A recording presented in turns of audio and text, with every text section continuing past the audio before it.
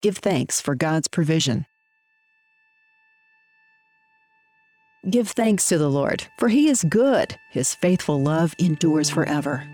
Let the redeemed of the Lord proclaim that He has redeemed them from the power of the foe and has gathered them from the lands, from the east and the west, from the north and the south. Some wandered in the desolate wilderness, finding no way to a city where they could live. They were hungry and thirsty, their spirits failed within them. And then they cried out to the Lord in their trouble. He rescued them from their distress. He led them by the right path to go to a city where they could live. Let them give thanks to the Lord for His faithful love and His wondrous works for all humanity. For He has satisfied the thirsty and filled the hungry with good things. Let them give thanks to the Lord for His faithful love and His wondrous works for all humanity. Let them offer sacrifices of thanksgiving and announce His works with shouts of joy.